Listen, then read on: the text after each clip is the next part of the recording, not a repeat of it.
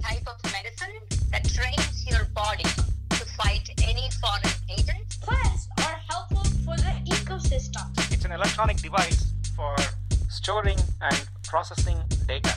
The nervous system is all the collection of nerves in your body. Yeast is a eukaryote. Welcome to Spectacular Science, where it's all about science, with your host, Akshay. Hey listeners, welcome back to this episode of Spectacular Science. I'm your host, Akshay.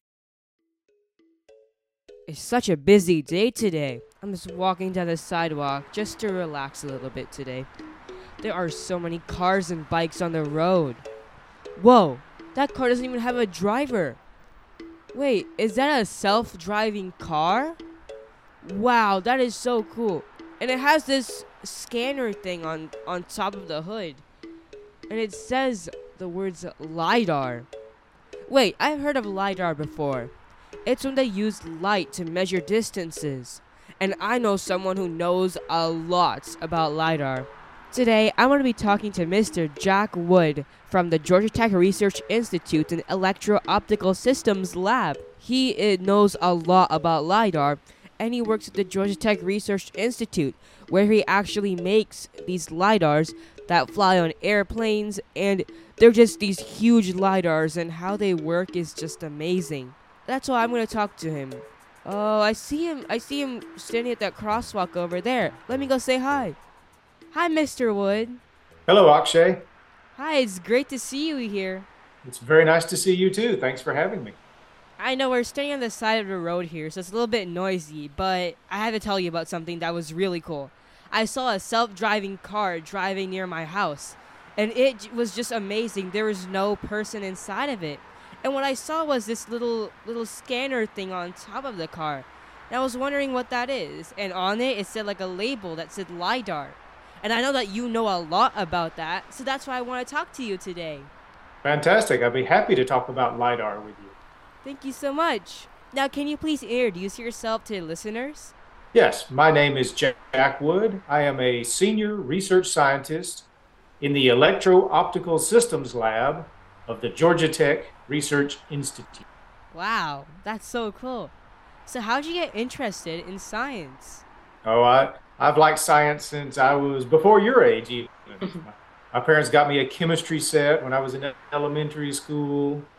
And then from there, I got a telescope and started participating in science fairs. And pretty soon it was decided I really wanted to do something in the sciences. And it turns out lasers and optics were the thing for me. Wow, that's so cool. So what do you do in your lab? We build LiDAR systems. So that's one of the specific things we do.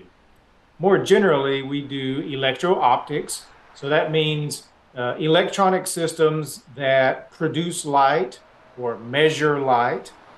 And specifically, I do optical design.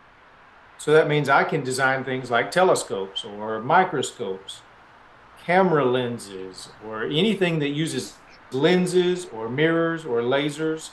That's what we do. Wow, and the lasers that you're talking about, they're not like the lasers in Star Wars, right? Not quite, no. I tell people that you can imagine lasers are just like flashlights. You can have a really bright one that hurts your eyes, or a normal one, or even a very dim one that you could look right into. Lasers are the same way. They can be really bright and they can damage things, especially your eyes, or they can be very dim and you could use them as a laser pointer in a classroom. Wow, that's really interesting. So, now into LiDAR. What is LiDAR and what does LiDAR stand for? Well, let's start with a word you may be more familiar with, and that's radar. So radar stands for radio detection and ranging. And in this case, range means distance. So it's using radio waves to measure distances to things. So say from the airport to an airplane. But radio waves are really big. And so LiDAR stands for light detection and ranging. And that uses laser beams instead of great big radio waves. And so with laser beams, you can measure smaller things and maybe even further distances. And so it works really well. Another word that's similar is sonar, and that stands for sound detection and ranging, or something like that. And so it's just using different kinds of waves to accomplish the same thing, to measure distances. Wow, that's really interesting. So what's so special about LiDAR, and how does it work?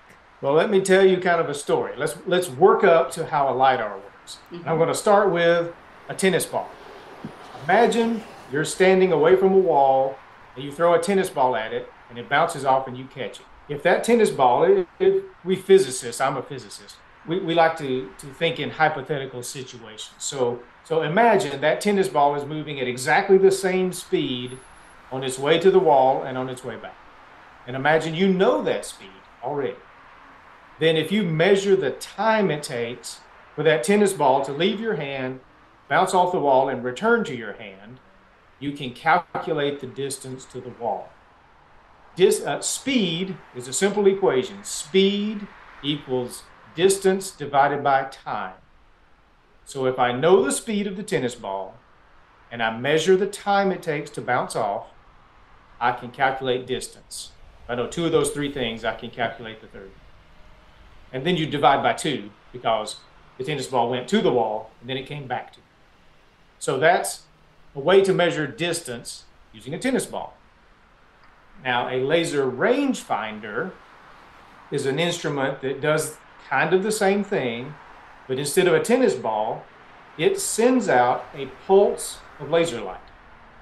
That laser light will leave the device and go toward, let's say, a wall, and it will reflect off that wall and come back. Actually, it will go off in all directions, but some of that light energy will come back to the laser rangefinder. The rangefinder detects the light when it comes back. It measures the time it takes for light to leave, hit the wall, and come back, and it knows the speed of light. That's a constant. Therefore, it can calculate distance. So a laser rangefinder uses that tennis ball idea to measure distances using pulses of laser light.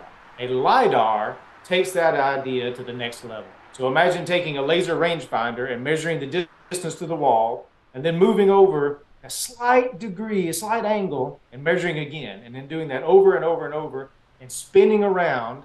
That's what a LiDAR does. It takes that distance measurement and moves it around and scans the area, and then a computer will build up a 3D map of your environment, of what's around you. So that's how LiDAR works, from tennis balls to laser pulses to distance measurements and 3D maps.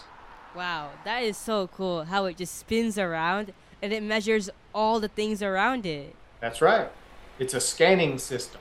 Wow, like a printer or a scanner. Something like that, yes. So what is LiDAR used for, and what does the future of LiDAR look like?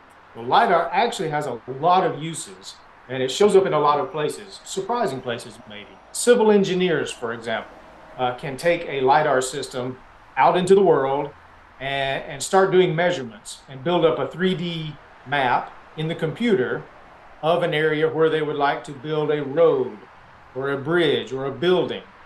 And that helps them know the lay of the land, if you will, and what's in the way, how much space they have, maybe how much bulldozing needs to be done, something like that. So that's kind of I'll call that a medium-sized environment.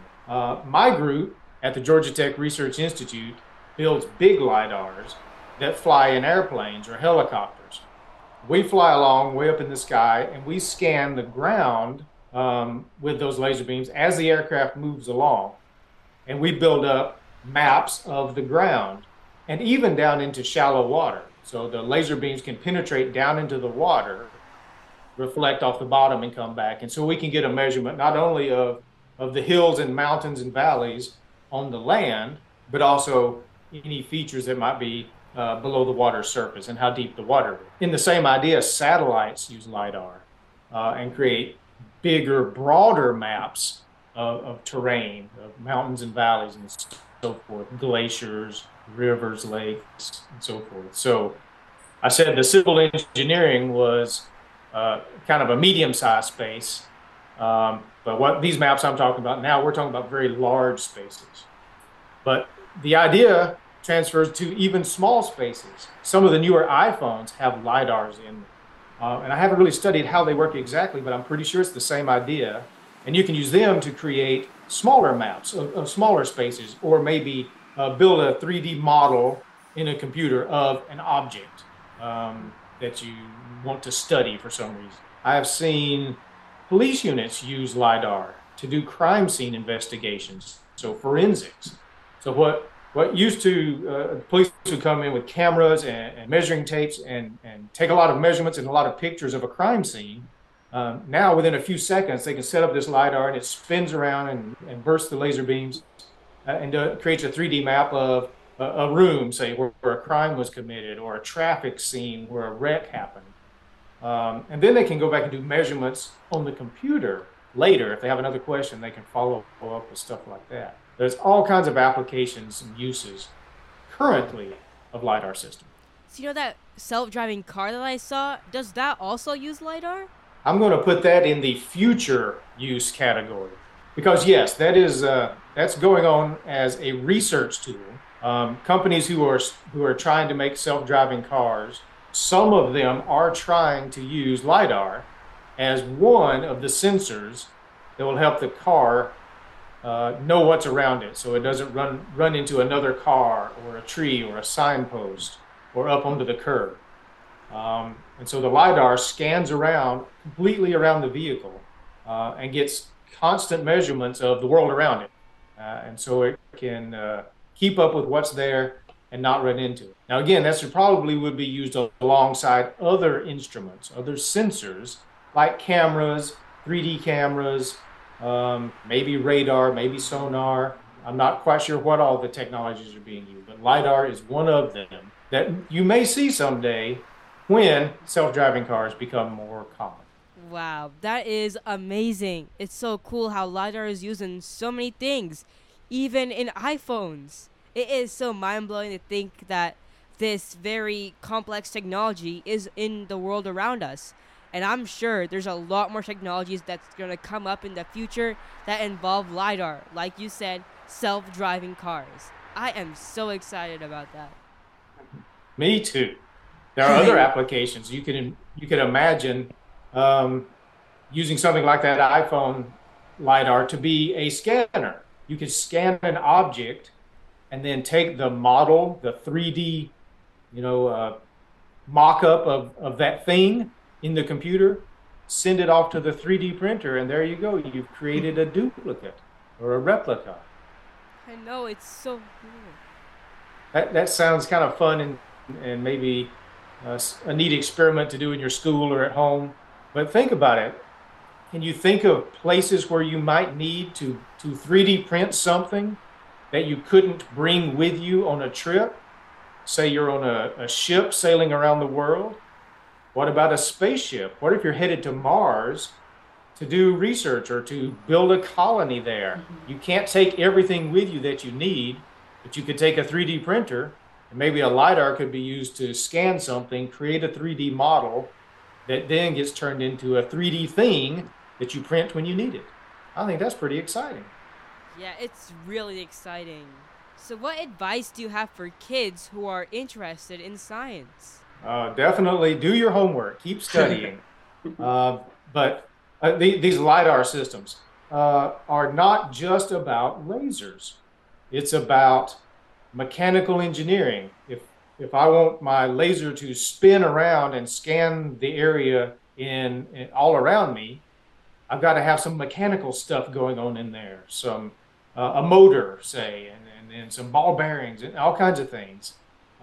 It gets really hot when those things move around. So managing heat is something a mechanical engineer does. I certainly need help from an electrical engineer to do all the wiring and make sure I have enough electrical power to power the laser and the detectors and so forth. Then I need a computer scientist to help me interpret the data and turn it into a 3D world on my computer. So my advice is, whatever you like to do, be interested in more than one thing, and more importantly, know how to work in a team, because building any kind of technical thing takes a group of people with all different backgrounds to accomplish that thing you want to build, like a LiDAR. So whatever you're interested in, learn that and learn it well, but also get to know some other folks with some other skills. Wow, teamwork really makes the dream work. Thank you so much for talking to me today. I really enjoyed it and I learned so much. Thank you so much. Should we take a ride in this self-driving car? It looks a little risky, but I trust LiDAR. I trust it too. Great. Thank you so much. Thank you, Akshay. Thank you so much for listening to this episode of Spectacular Science. Spectacular Science is produced and hosted by me, Akshay J. Raman. Our theme song is by Charan Ramachandran. Special thanks to Mr. Jack Wood for accepting this interview invite. I learned so much, and it was so much fun to talk to you. Thank you so much. Visit spectacularsci.com to find interactive activities, articles, and blog posts. You can also find all of our episodes and ways to subscribe to this podcast. That's spectacularsci.com. Please subscribe wherever you're listening right now. It really encourages me, and you'll get all the episodes automatically. Thank you so much for all your support. Thanks for listening to this episode, and we'll see you on the next episode of Spectacular Science. Keep thinking about science.